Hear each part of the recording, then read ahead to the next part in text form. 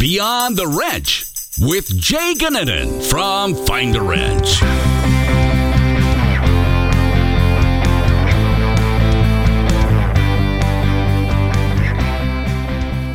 Welcome to Beyond the Wrench. My name is Jay Gunnanen, and today's guest is somebody that I'm really excited to have on. Extremely smart, extremely fun to talk to, and I think is going to bring a ton of value to all of our listeners. I think just from her background and what you'll see as we dive into this, she's got a unique background, maybe one that we don't see every day, and something that I'm really excited to kind of dive into. So, Carolyn Coquelet.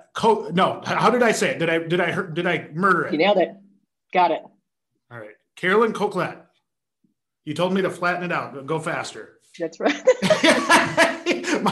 We were joking before the podcast started. My last name's Gunnanen, and people overthink it, and then they just get all kinds of confused.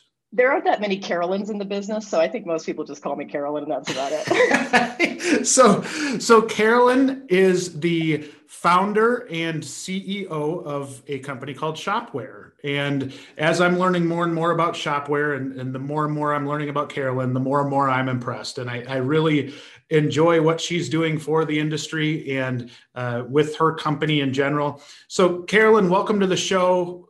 Thank you for joining me today. It's such a pleasure to have you. Thank you for inviting me. It's a pleasure to be here with you. We got to catch up last week, and man, we could just talk for hours. So yeah. I'm sure we'll have a lot of fun. And I mean, I'm excited to, get to know your community, and I'm excited to be here. That's awesome. So tell us a little bit about you before we go on to Shopware. How did you end up in this position today? Yeah, I have a good friend of mine who is actually the gentleman who inspired me to become a mechanic in the first place. His name's Tim Pott. And I started at the community college in Ann Arbor, Michigan, Washtenaw Community College. And I was going to school there because I had just graduated from the University of Michigan, and had a problem with my car that summer. And I realized I was totally helpless to fix my car. And I thought, what did I just spend 4 years doing? So I enrolled in night classes, and this gentleman, Tim, was one of the instructors. Super intelligent, super well-spoken person, excellent technician. And I was like inspired, if this guy could be a mechanic, I could be a mechanic. So I ended up going to work for him as the shop porter initially. And then I left his place, Eurotech Motors at the time, and moved on to a service station at the corner of Washtenaw and Packard, Washtenaw and Packard Stadium in Ann Arbor. And, typical service stations, got the gas pumps up front. They still had full service at the time that I first started there. So it was like very much an old school type of gas station garage. So awesome.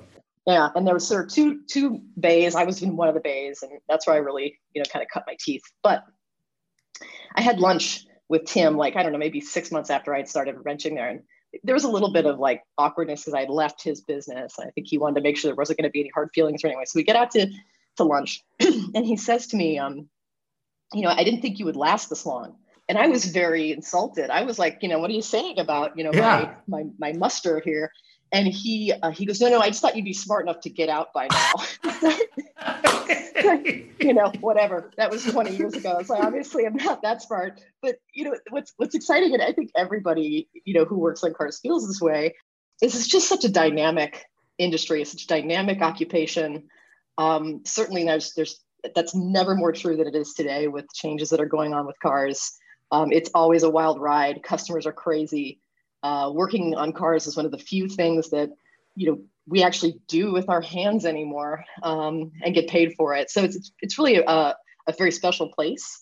And certainly, my journey is fixing cars and then moving out to California to work on hybrids. And then I opened a hybrid shop, which I still own, Luscious Garage here in San Francisco. And then 5 years after starting that business, I decided to go into the software side of things to take what we had used inside of that business and offer it to other folks in the industry. And so we've been off to the races working on that ever since. So it's been, let's say we started, the first line of code was written in 2013. And I was looking for URLs, and Shopware is available. So we decided to call it Shopware. And so we've been at this for quite a long time, but we still fix hybrid cars, still proud to be an owner and an operator. So yeah, I just love this business. So there is so much in that little summary that you just said that I have to unpack. Okay, let's do it. So first and foremost, you went to the University of Michigan, which is a very prestigious university. What did you go there for? I got a bachelor's of science, so BS, in physics and English, which is a way of saying that I couldn't make up my mind.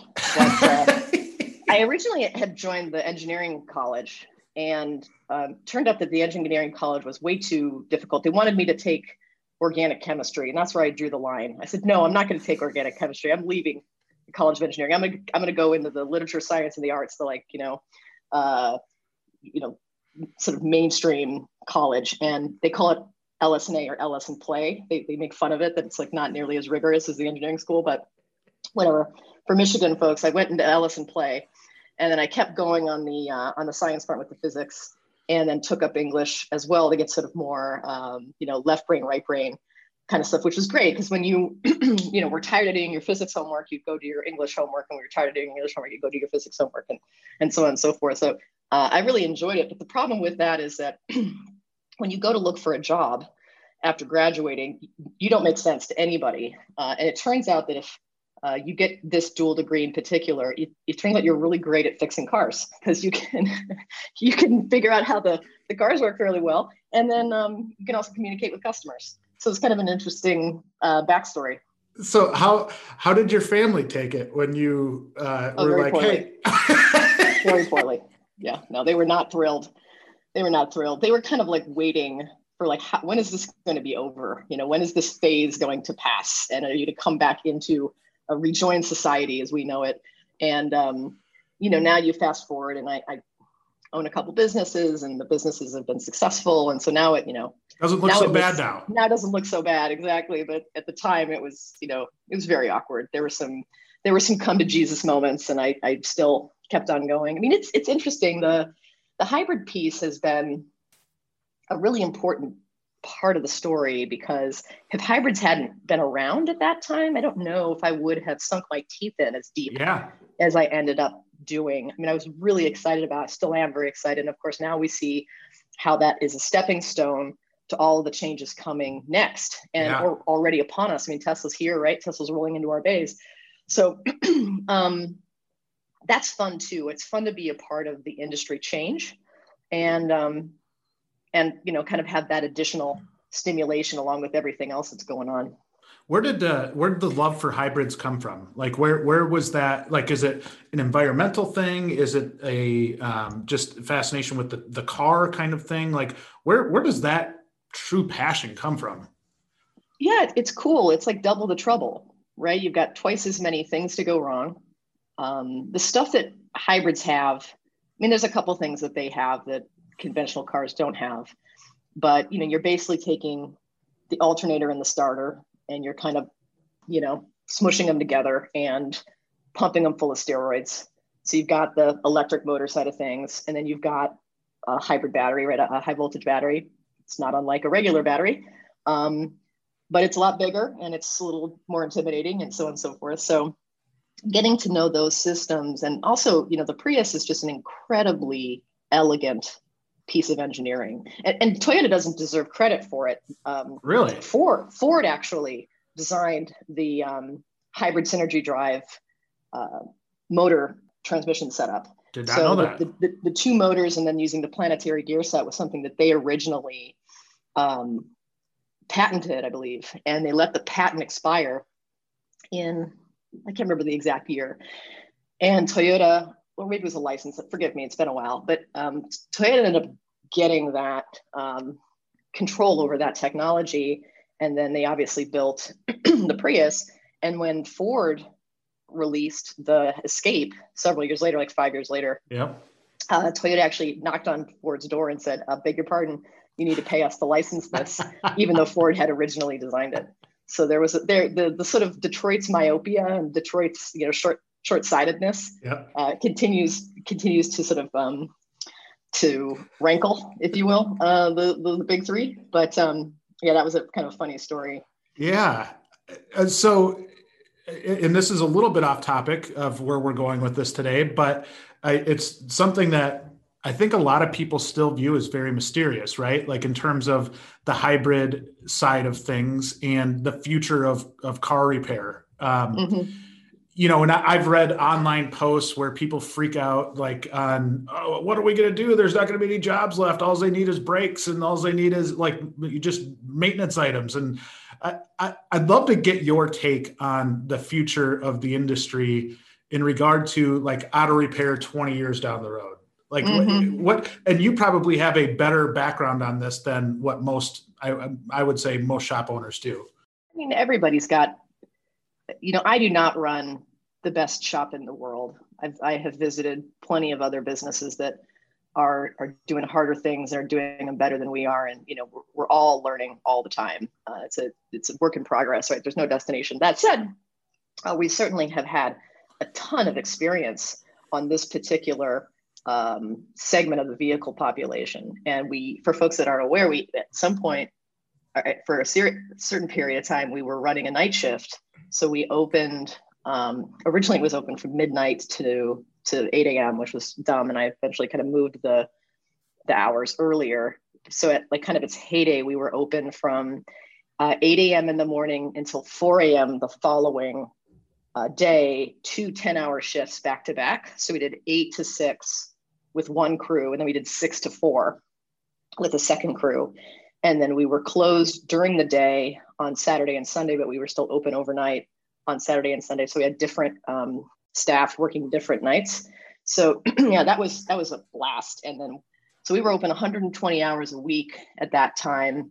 And we had, I can't remember now, it's probably like 10 technicians spread across. We have 5 days in our shop. So, spread over different days, working 410s and stuff like that. Yes, it was a lot of fun. And so this was in the taxi heyday. So the purpose of being open overnight was for taxi cabs. And of course, the taxis, it was sort of like, if you were in the Prius repair business, you very quickly became in the taxi repair business. Yep. Because there were so many Prius and Escapes and Camrys and Altimas and all those inside of the taxi space. And obviously the benefit of them being commercial vehicles is that they actually wear out a lot faster, right? Yeah. You get to do brakes on a regular Prius kind of like once in its lifetime, like at 200,000 miles, you finally get to hang a set of brakes on it. But taxis, you get to hang brakes and you get to replace radiators and struts and all kinds of stuff that the regular cars don't get nearly as often. So there was money over there. Of course, the margins are a lot thinner. And I originally had gone out and looked for a separate location to run the taxi business because I thought, well, these guys don't want to come to San Francisco. There's an area of town where sort of all the yards are. I thought we should locate down there and blah, blah, blah. And what I realized was the cheapest place I could possibly rent was the place I already had and just do it at different hours. So we did that for a while. Wow. We closed it down when the taxis kind of got eaten by Uber and Lyft. So there's no taxi business anymore. So we don't do it anymore. But that was like, we used to call it our R&D department because essentially we got to see, first of all, not only do the cars break, a lot of them are salvage. So we saw like just the craziest stuff would roll in, and bless those cars' hearts. I mean, they still ran 100,000 miles a year, even when they were salvaged and the engine's all jacked up there. And you're just like, this car's going to the airport. This car can't get to the airport. And it's like this going back and forth from the airport all day, every day. So they're really, I think I've rode a couple of those. Yeah. Totally. You're going down the freeway. It's kind of like the old Crown Vics. Yeah. Which they called the Russian tanks. And you get to know the taxi business. The taxi business is fascinating, and it was kind of fun because here's this woman-owned, like luscious garage, green business, plants hanging from the ceiling. Like what is this place? And the reality is that the taxi cab world or the taxi business is so like ethnically diverse. Like there's so many different people. There's a lot of different groups and they band together. And it's like, okay, there's like the Russian taxi business with the Russian yard that works on all those cars. And there's the sort of the, Mongolian color scheme and barrel yard and so on and so forth.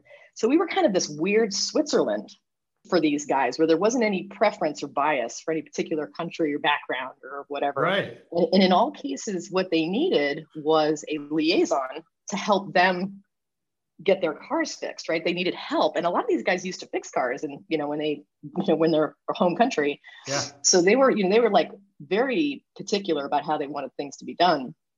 And we ended up finding like a really great partnership. People say like, hey, look, like we're the best at this and we're going to try and work with you as much as possible. We kept a ton of used part. Anyway, I'm talking about taxis. This is a while ago. I'm happy to talk more about it. But the point is that we got to see the cars break in a way that was like very compressed. And that was awesome because that was essentially like a proving ground for the technology, both in terms of batteries, electric motors, inverters, all the stuff that essentially any electric car has. Yeah. And what are their kind of modes for failure? So that was cool. And I think that, everyone fears change. It's hard to know what we're going to have to do because the future is uncertain, right? And that's true regardless of where you are. It's not just automotive repair, but the good news is that all cars break. They just might take longer to break. And so the question is just how do you put yourself in a place where you're there when the dollars come, and how do you optimize your business for the periods of time when you may be less busy or there's less dollars to be made. So essentially getting more efficient, more cars through the bays, more customers, right? So you basically just have to turn up the gas. You can't keep waiting for that Mini Cooper to come in that needs that bad transmission over and over and over again. Those days are not going to be around very much longer. Right. Yeah. So is it primarily maintenance stuff on the electric vehicles, or is it like you're still doing advanced diagnostics, right? Like it's not like they don't have stuff go wrong with them. Sure. Yeah. Yeah. When they go wrong, now you need a factory tool. And you're going to have to probably buy factory parts, at least for now. Yeah. So yeah, it's just like everything else that's happening to us, right? In terms of needing to be better and better on the technology, and in terms of like service mix, for us, the electric side is still pretty new. Like I can't tell you I can tell you what breaks on a hybrid, but I'm less intelligent about like how do Leafs break or how do Teslas break. And when I was on a different podcast with Carm Capriato and some folks last Thursday, I guess, and Seth Thorson was on it. He's got a shop up in Minnesota, and he was talking about how they're working on Teslas and it's got coolant leaks and oil leaks and all this kind of stuff that's going wrong. It's like, ooh, that's great. That sounds delicious. Like fantastic. They break.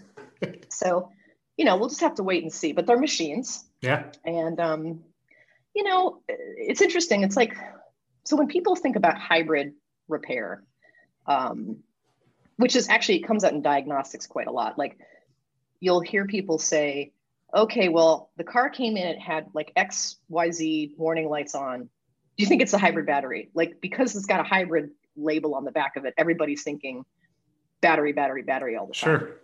And of course the batteries do go bad, but they don't go bad very often. So the chances that's what it needs is pretty low. And there's a bunch of other stuff that, also goes wrong. So anyway, people get very preoccupied with sort of the battery, the electric motor, and stuff like that. It's the mysterious thing, right? Like it's new. Yeah. Versus like the rubber, the air conditioning, the wiper blades, the light bulbs. Like Prius repair is like light bulbs, tires, and water pumps. That's what we do. Light bulbs, tires, and water pumps.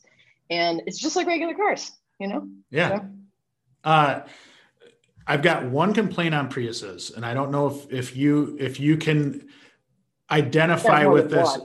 No, just one that just drives me absolutely crazy. And I think it's, and maybe I'm wrong here, but the amount of Prius drivers that drive in the fast lane and do 10 miles an hour under the speed limit.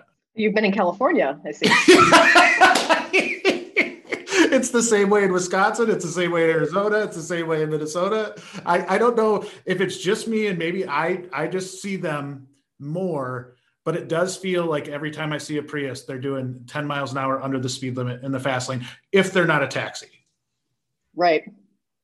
I mean, there's like the more timid drivers, and those timid drivers don't necessarily pick out, the M series BMW sedan. You know what I mean? They pick the car that suits their personality, and so they're driving a very kind of sterilized car like a Prius. And then they're not terribly sensitive to the surroundings when they're inside of that little bubble. But I mean, most people complain about the visibility. Like the cars have this really intense pillar, and as a result, you can't really see pedestrians. You can't really see a lot of things. And so the people always think, that those Prius drivers are such jerks. They just can't see anything. Can't see, yeah. And they actually admitted that. Toyota admitted that they did a bad job with the visibility in that car. So it's kind of cool. What's fun is the Gen 1 Prius, which is the first car they made, is like a little fishbowl. Like that thing, you can see everything. Really? The turning radius is awesome. Like that car is so much fun to drive. It's fast. I don't think I've ever been in one, to be honest. Yeah. Gen 1s are a lot of fun. Wow. So so it's not necessarily the hybrid part that makes it so bad. It's just the car package. And there's nothing wrong with that. I was more, it was an observation that I've made in the past. And I wanted to make sure that I wasn't being unfair. The parking in the fast lane and not moving over is a total anathema to me. Like I'm from Ohio, we have places to be. Like you always move over, even if you're just going to go for a little while longer and then pass another over. Even if there's no one behind you, you move over. When you come out to California and people just get on the freeway and they pull into the fast lane, and they just sit there. It's like, you'd think because there's the population is greater in California, that people would be more sensitive to like other people. But maybe it's just a symptom of what I call the selfie society. All the navel gazing that we do these days. So someone's just sitting in the fast lane doing one of these and not paying any attention. Well, and in California, you're probably just out. Yeah, you're probably just out enjoying the sun and not a care in the world. And like it just, Wisconsin, it was 20 below last week, so we didn't you have to keep your car going just so it doesn't break down from like just freezing up. So maybe that's the difference. Yeah, so your index of discomfort. If you're used to having more discomfort, you're more sensitive about moving over for other people. Whereas whatever. It's a Midwest thing, I guess. Yeah. Well, so I want to kind of shift gears here to the topic that we're going to really kind of dive into today, right? And as much fun as it is talking about the demographic of Prius drivers, which maybe we could have a whole podcast just on that, I think. Good. I want to talk about, because things are getting more advanced and the skill level of technicians, I don't see it getting easier as we go forward, right? Like as things get more complicated, more computers involved, like I just don't think it's going to get easier, right? Yeah, I mean, cars aren't getting less complex anytime soon. Right. And I mean, you guys are front lines on that. I mean, in the shopware world, we're obviously serving shops all day long, but we largely talk to the shop owners, the people who are kind of more on the traditional management side of the business. Yeah. And we're a little more detached from what the techs are doing every day. But, you guys at, Find a Wrench and Wrenchway, you're talking to the techs all day, every day. So I'm curious, what's your sense of how people are feeling about it? I think it depends on the age range, right? And I think, and I hate to equate it to age, because I've seen some people that are like post-retirement that still study this and still are really vested and really smart with technology. And I've seen some 20-somethings that aren't. So like, it's certainly not just an age, like, hey, here's this guy's 70, he can't figure this out, or, anything like that. I think it's more the people that are really good at what they do right now and really good on working on, your F-150s and your, all of the traditional stuff, that see that might be shifting a little bit, and that it's going to be, it's a little bit different than, you see there's rarely a truck with like a V8 anymore, right? Like it feels like everything's kind of gone down to a 6-cylinder or even 4-cylinder in some cases.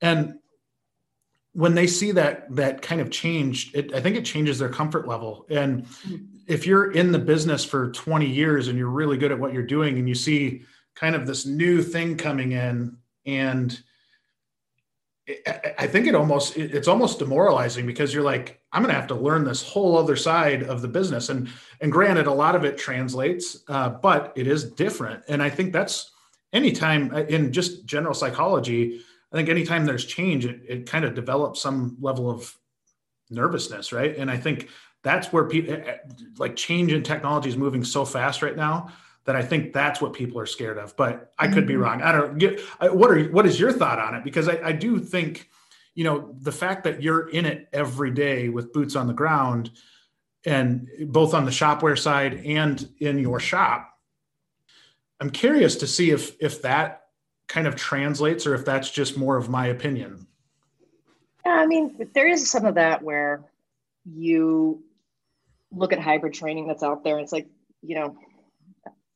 I already know what they're training on. It's the thing that, we've been doing for the last however many years. So it kind of, what comes first, the broken car or the training on the broken car? The broken car has to come first. And if you're the first person to encounter that broken car, which of course was our point of being, like, we opened early and we hung our shingle. We said we were hybrid specialists, not hybrid experts, because no one knew we didn't even know if that car was going to break. But we had positioned ourselves there so that when it broke, people would want to come to us, and we'd get first crack at it. And in all those cases, it was more of a willingness, like, be ready, have the tool, be ready to, have the service information, be ready to figure it out, and then go figure it out. And there was a lot of stuff that we did in-house that, we didn't charge the customer for. So there's a lot of learning.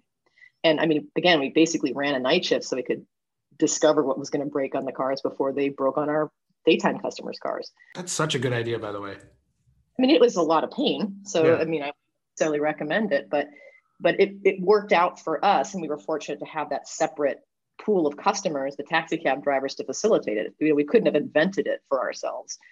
So there was a lot. We've just been very lucky, I would say, over the course of my business. Like, for example, when we first opened, Yelp had just sort of burst on the scene. And so we were doing something different, and it was a very kind of Yelpable, Grammable type of experience. And so people spoke about it. People went online and wrote us reviews.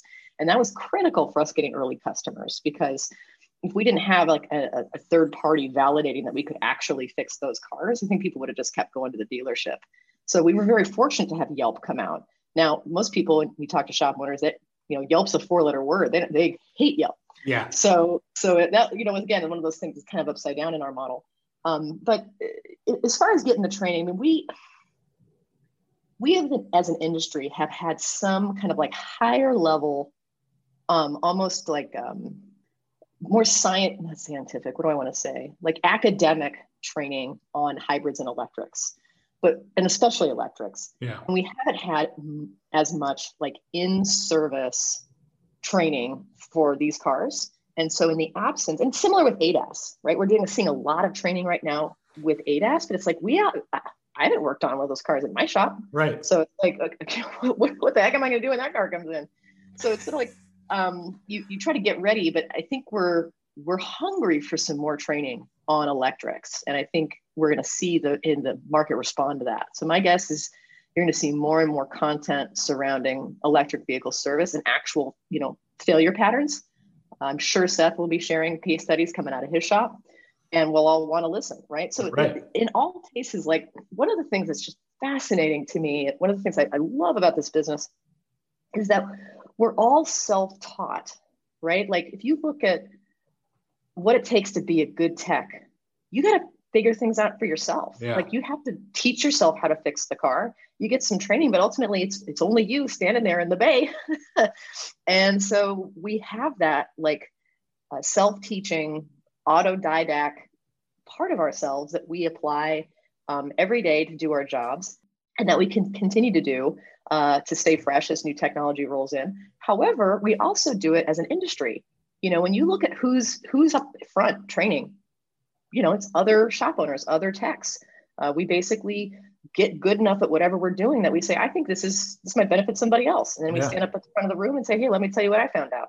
So there's a lot of collaboration and sharing that's going on. I think it actually kind of kicked off with IATN. IATN was such a kind of a profound thing that happened in the beginning of sort of the dawn of the internet for Yeah. us, where people came, because before that, nobody wanted to share any of their secrets. Like you Right. had your secret fix where you knew if that Taurus was stalling, you knew where the engine harness was rubbing and you could go fix it, but you were never going to tell anybody down the street where that was, because that was your advantage. Right. Now we can't possibly store all of the secrets in one of our heads. And if we do, we're not going to be able to, fix any of the cars that roll into our bays anyway. So we've gotten to a different mindset around sharing and supporting each other.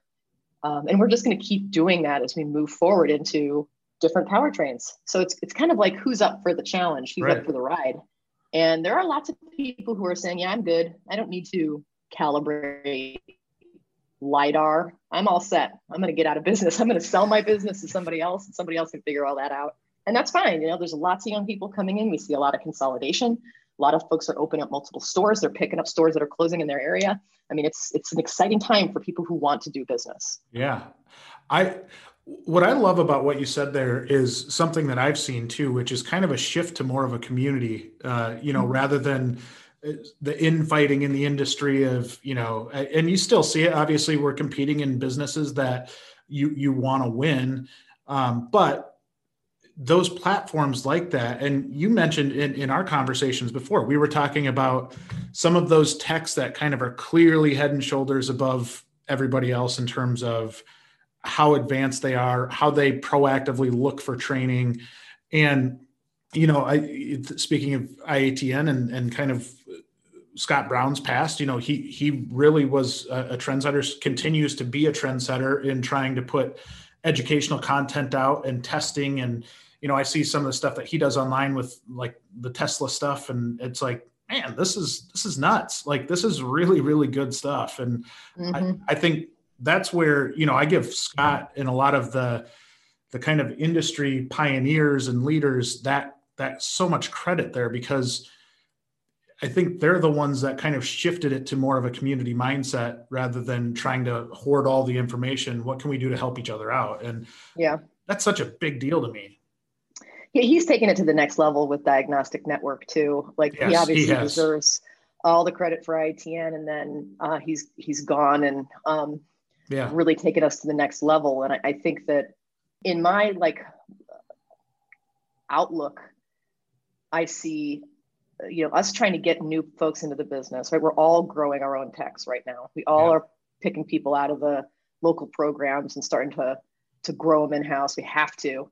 But how do you get that person who's starting, who maybe has 1, 2, 5 years in the business? And then how do you connect them with the folks that are out there? Scott Brown, Matt Fanslow, Tanner Brandt. Yeah. There's just all these, really phenomenal people that are proactive on Diag and are at the front of the classrooms at Vision and all these other events. And it's just like, how do you get there? And there's a lot of content right now. There's so much stuff that's going on online. WorldPAC has been amazing. Yes. It's incredible what they've done. But anyway, it's really hard for people to know where to go next. And I wanted to talk about that with you specifically, because I think you guys really have your finger on the pulse around, the best techs in the industry. Well, I think somebody like Tanner sets the bar really, really high, right? Because he's, we had him on the podcast on an episode we did that released in January of this year of 21. And he was kind of going through his statistics, and because I was asking him about how many times do you misdiagnose a car? And it was some crazy number, 5 times last year or something, or or 1 time. I don't know. It was something that just blew my mind. And in relation to how many jobs he did in advanced diagnostic jobs, and the amount of actual misdiagnosed cars that he had was just, to me, it absolutely blew my mind. And then you start to dive into it a little bit more with somebody like Tanner, where he starts talking about how he is proactively looking for training. He is really passionate about it. He teaches for WorldPAC. He does a lot of this stuff that is just over and above what I see, the average person doing. And I think that's true of any industry. You're always going to have those people that are doing the extra things and kind of setting themselves up.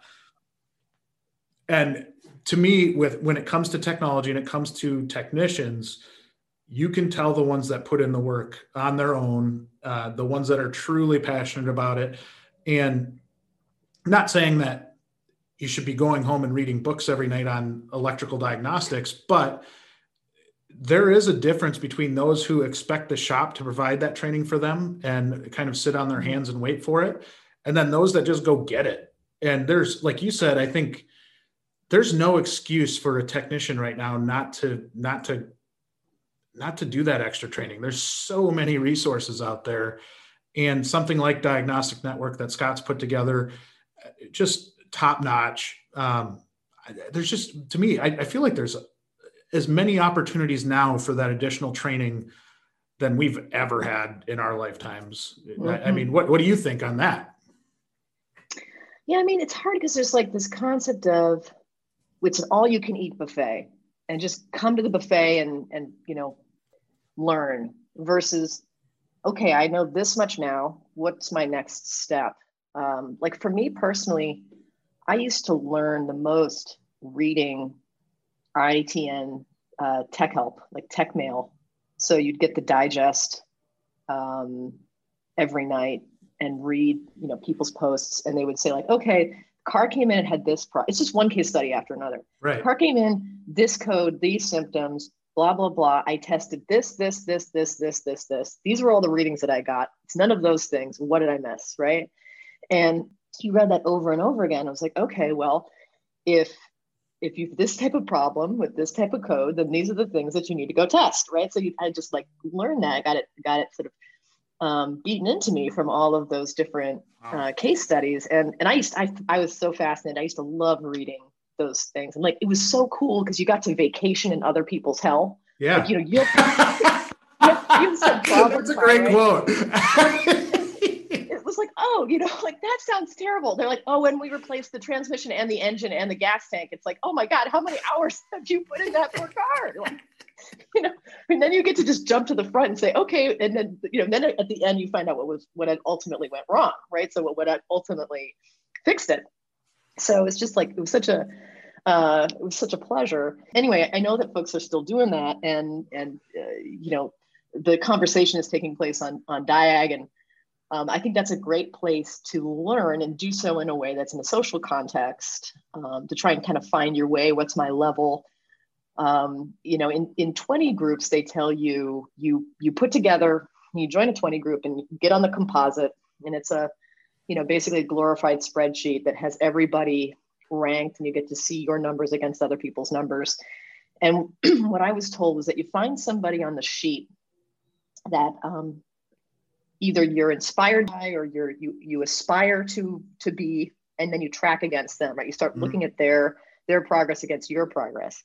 So you find somebody out there in the business who's a technician that you really admire, and then, try to kind of follow them and basically ask them, what have you done? How did you figure this out? And let them sort of share that experience and what has worked and what hasn't worked. Yeah, I mean, the diagnostic stuff is such an interesting discussion, and Tanner's an inspiration. I wonder whether he's being honest, though. I mean, do you really think he only misdiagnosed his 5 cars? I don't know. You might have just put him on the spot there, Jay. You know what? Hopefully he listens to this podcast, this episode. I know he listens to it actively, but I don't mind picking on him a little bit either. So maybe we call his bluff and we'll get him on here. We'll do a podcast together with him and just have a showdown of like, hey, I'd love. Mm-hmm. Yeah. Did he tell you what the misdiagnosis they were? What they were? Or? No, like as soon as he starts talking, he's so far above me in terms of intelligence that I just lose him. So he's just off in outer space, and I'm not sure what he's talking about. Yeah. I mean, every problem car is like such a great story. There's always this long story about it, and you'll never forget it, and you'll never forget what ended up fixing the car, and so on and so forth. So it's certainly, if there were 5 misdiagnoses, he knows exactly which 5 they are, and he knows exactly why. And so I guarantee he does. Like he'll have that pinpointed. But one thing that you hit on is, finding that person to look up to. And I think sometimes it can be a struggle if that person isn't in your shop, right? If that's not somebody that's like working side by side with you. And I just equate it to like, and I'm a big sports fan, so I kind of look back to like Kobe Bryant, rest in peace, Kobe. But Kobe Bryant, he would go work on another piece of his basketball game every year. So like he wanted to work on like his low post game, so he went and hung out with Akeem Olajuwon for like a summer. Like, and even for those of you that don't follow sports, like I think there's some level of that analogy in any realm of life. Like if you can find that person that you aspire to be, or at least take the strengths of that person, maybe they're not strong in every regard. I've known a lot of techs that were incredible techs, but just terrible in front of people. And so if you can pick, to me, if you can pick that person and just figure out what their strengths are and kind of steal that for your skill set and grow that and focus really on that skill set, I think that can be a game changer. You know, if you're not strong at diagnostics, find somebody that is, and, you know, go online, read these forums, get involved with communities that are, you know, filled with incredible diagnostic people. I don't know. I just feel like you approach that the right way. And it's a heck of a lot more fun to read real stories than reading from a textbook and trying to figure out, you know, pick the pieces out of that and then maybe not even work on that thing for another 10 years, you know? Yeah, it's hard because, you know, making training, you know, building the classes and all that stuff it takes a ton of work. I didn't realize how much work it took until I started doing some of it myself. And just the number of hours, you know, weeks that you end up investing to put together a, you know, 2-3 hour class is kind of amazing. But, you know, it's hard to both be a practitioner and then also a trainer. So then if you do stop practicing and you go into training, now suddenly there's this horizon that is how much you know and how much you've actually done with your own hands, which is a trick. It's hard to balance. So folks that are both doing the work and training on it are particularly special. I mean, they're very dedicated to our industry. The fact that they can kind of have 2 full-time jobs in that regard, and, you know, the folks we've already mentioned are great examples of that. But for other folks, you know, who are, to your point, like I'm working full-time, I'm tired at the end of the day, you know, how do you keep going to want to then get on Diagnostic Network and read about case studies or attend a World Pack class or whatever the case? How do you find that? How do you push that forward? You know, that's a real trick. One of the things that we've explored at my repair shop was like an equivalent of Google's 20% time. Are you familiar with that? Is that where they're coming up with new ideas 20% of the time? Or is that? Yeah, they have like 20%, different? like you don't have to, you have your job and then 20% of your time is just whatever you want it to be. And it's like independent study, if you will. And so folks came up with all sorts of great stuff out of that extra time that they had. Like if you go look at sort of the history of Google's 20% time, there's all these great things that came out of it that are now part of, like, you know, Google's core product that wouldn't have existed if they hadn't given someone the time to sort of figure that out. And so, you know, I don't think they do it anymore in the sense that it's 20%. I think they realized that was too much and they needed to get more out of their employees. But it's true though. I know 3M had I think they still do it to this day. And I think it's just like 1 day a week, right? So they do like, and I guess that would be, you know, probably the equivalent of 20%. But from what I recall, I think that's how Post-it notes came to be a thing. Really? Yeah. Well, so anyway, if it's 10% or whatever, how do you build some time into your technicians, day, week, month, to make time for training? One of the great ways to do it, of course, is to just never let a car out of your shop. Even if the customer won't pay you for the diagnosis, like force yourself to figure it out some way or another, you know, negotiate with the customer or what have you. So that's one. We certainly have practiced that quite a lot in the, you know, hybrid space. And so we weren't going to let that car go until we figured it out. And then we knew what it was the next time it rolled in. But yeah, I mean, figuring out how to build that into your day. I mean, I think that, you know, for us as a business, as an industry, we're starting to revisit this notion of, you know, who are our most important people. And for a long time, you know, the technicians were just kind of, you know, the back of house knuckle draggers. And I think people are coming around and starting to appreciate anew the skilled labor force and what those people should get paid. what kind of environment they need to have in the repair shop to be happy and want to come to work. Also training, et cetera. Like, I think there is a pretty large burden on the shops. You had said, like, don't expect the shops to do it for you. So it is a two-way street in the sense that you have to engage as that technician, but understanding how you progress through your career, how do you make a career out of this work is something that I think is still pretty cloudy for the young folks that are getting in, and pulling, kind of dispersing those clouds and helping folks understand how they can grow and how they're going to be able to buy a house and raise a family and so on and so forth. We're at $180 an hour labor rate in my shop, and we're working on the cheapest cars in the world. So, I feel very strongly about everyone raising their labor rate and then passing that money back to their technicians. We got to get there. Yeah, I'm really passionate about that side too, because I think that's, a big reason we do this podcast in the first place is that piece, right? Trying to make shops a bit more profitable, and really get the industry aligned at that level, because I think there's still a lot of resistance there, and even from the labor rate side, and so many excuses as to why you can't raise a labor rate. And then you look at every other skilled trade and what they're charging per hour, and you're like, oh my goodness. And right. It just, I couldn't agree with you more there. This is just something that kind of triggered when you were talking there. How do you think you took a unique path to get to where you're at today?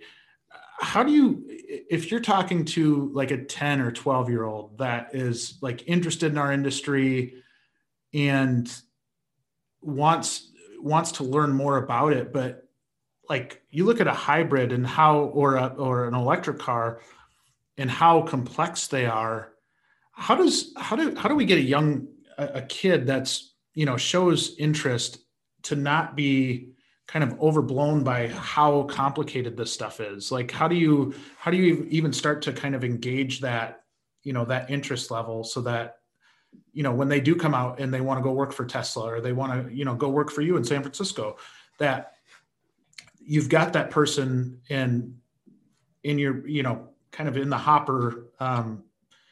But it's not like it used to be. I know, like, we talked to a lot of shops that, baby boomers that started off at a gas station, and, I just don't see the ability to be able to do that anymore. Or the ability to, I shouldn't say that way, but you're not going to have that full service gas station that you were talking about in Michigan as much. I mean, that's not very common. I just feel like that's where so many people got their start. How do you start working on an electric car? Yeah, and one of the trends that is oftentimes discussed on the why we have no techs, where's the pipeline, is that auto repair has become invisible. It used to be that auto repair was happening right next to where you got gas, and you could see it, and you could had an idea what it was. You don't see it anymore, right? It's like hidden, and also the car itself is a magic carpet. We have, as general users of the technology, have no more understanding of how a car works than, our iPhone. It's like just this magic thing that happens in our lives. The good news is that there's a ton of job security, right, for us, right? For folks who do want to figure out how to fix an electric car, folks who do want to figure out how to calibrate, a LiDAR sensor. There's going to be a lot of that. And so the extent to which we've had probably too much competition in our business, to the point that we're underselling ourselves, that's going away. And so the folks that are left standing are the ones that are, going to be able to demand the rates that will appropriately, compensate them as the owner, and pay those people that can do the work. And consumers aren't going to have a choice. So this idea that, we can kind of get beaten up by our customer and say, oh, I'm going to buy this online and I'm going to install it myself. Well, good luck doing that. You're not going to. Go ahead and buy that factory scan tool for $20,000. You go ahead and program that ECU. No thanks. So I think that the change is happening to put us in a position. And I was talking to Dave Erb. He's a trainer from ATI and recently got introduced. Really sharp guy. Pleasure to talk to. Anyway, he was talking about how, when you look at the sort of distribution of businesses, of shops, there are some that are just like really stellar operations. And then there are these folks that haven't figured it out, who are like really kind of not only underperforming financially, but they're underperforming in terms of, their presence into market, their ability to fix the car. We've gotten by with Identifix for quite a long time. And that's true. And it's like, being able to operate in this business is becoming, a lot more challenging. And so I think that for shops that are sticking around to compete, they're getting pretty sophisticated, and likewise will be able to therefore, reflect that forward to their customers to understand the value of what they're providing. So it's kind of like a self-fulfilling prophecy. If you set yourself up to demand a higher price, you will be able to demand that higher price. And if you do not, then you're going to have to discount.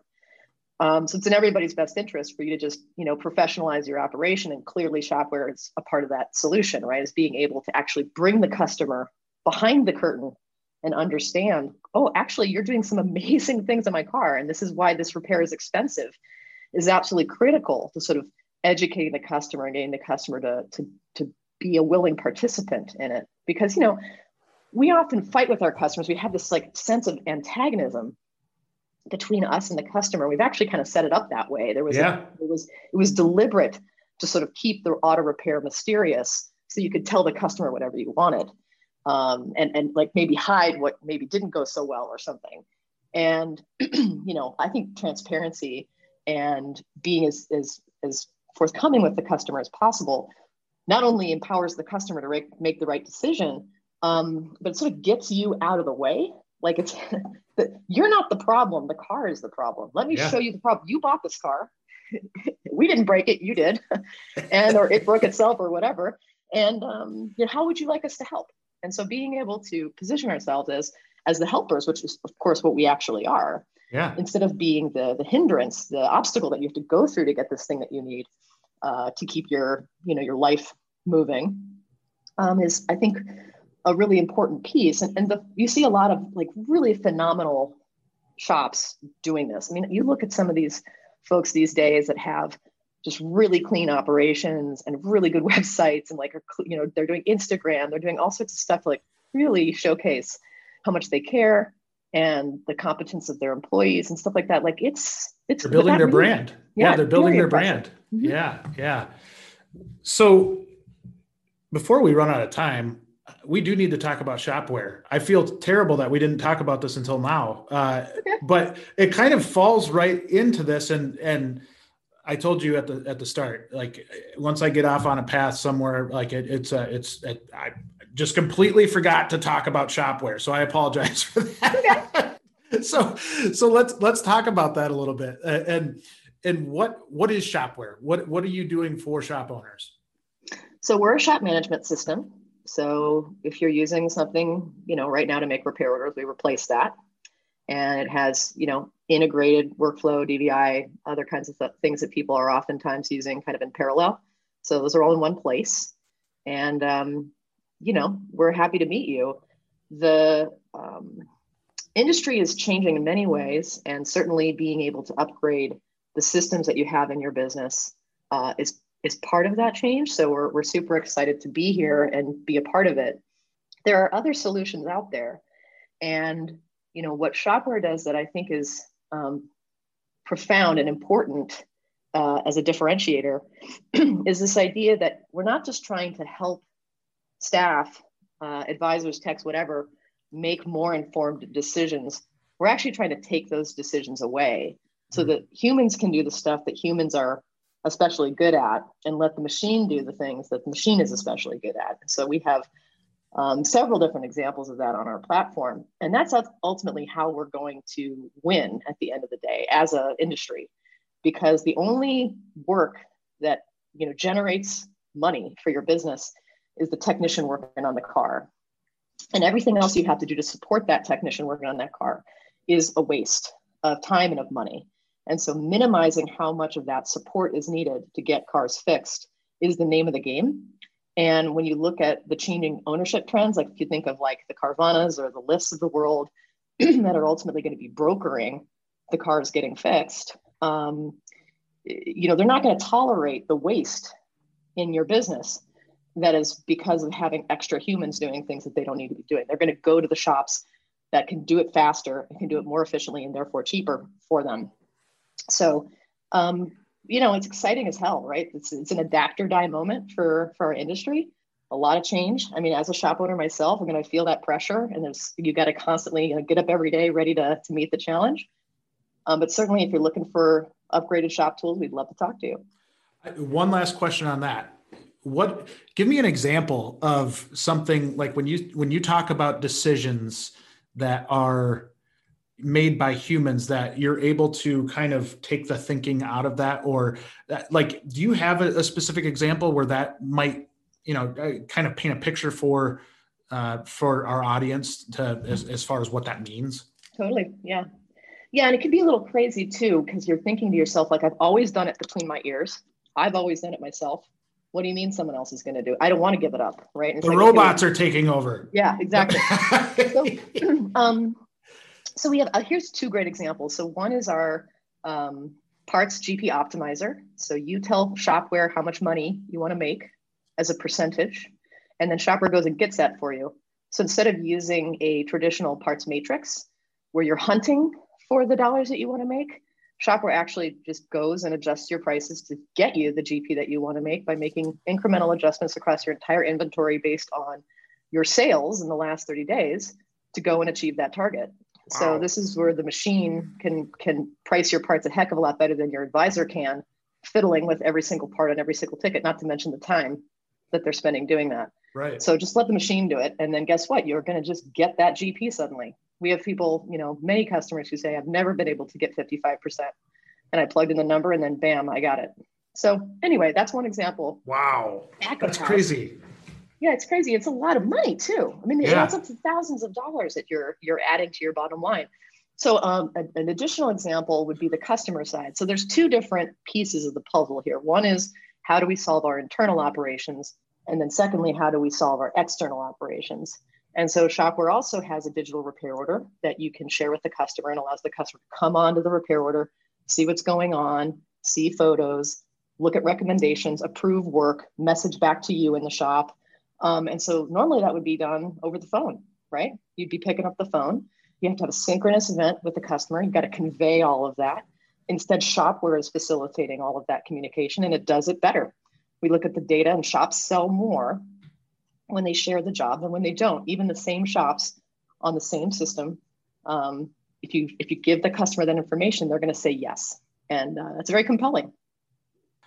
This is really cool. And I'm glad you're excited, Jay. Thank you for giving me an opportunity to share. But absolutely. It's unfortunate we're running up on our time already, and I definitely will have to have you back. I would love to. It's so fun. You're quickly becoming one of my favorite people in the industry as I get to know you. Way, Jay. I feel the same way. It's so fun to talk with you, and I'm glad we were able to record this one. I think when you and I got off the phone last time, we talked for quite a while, and we're like, we should have just recorded this. This would have been great. Well, I look forward to meeting in person sometime soon.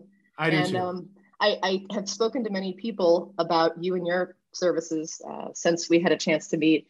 And I know you guys are doing really great things for the business, and it's just a pleasure to get to partner with you and to talk. So thank you again for having me. Oh, thank you for being on.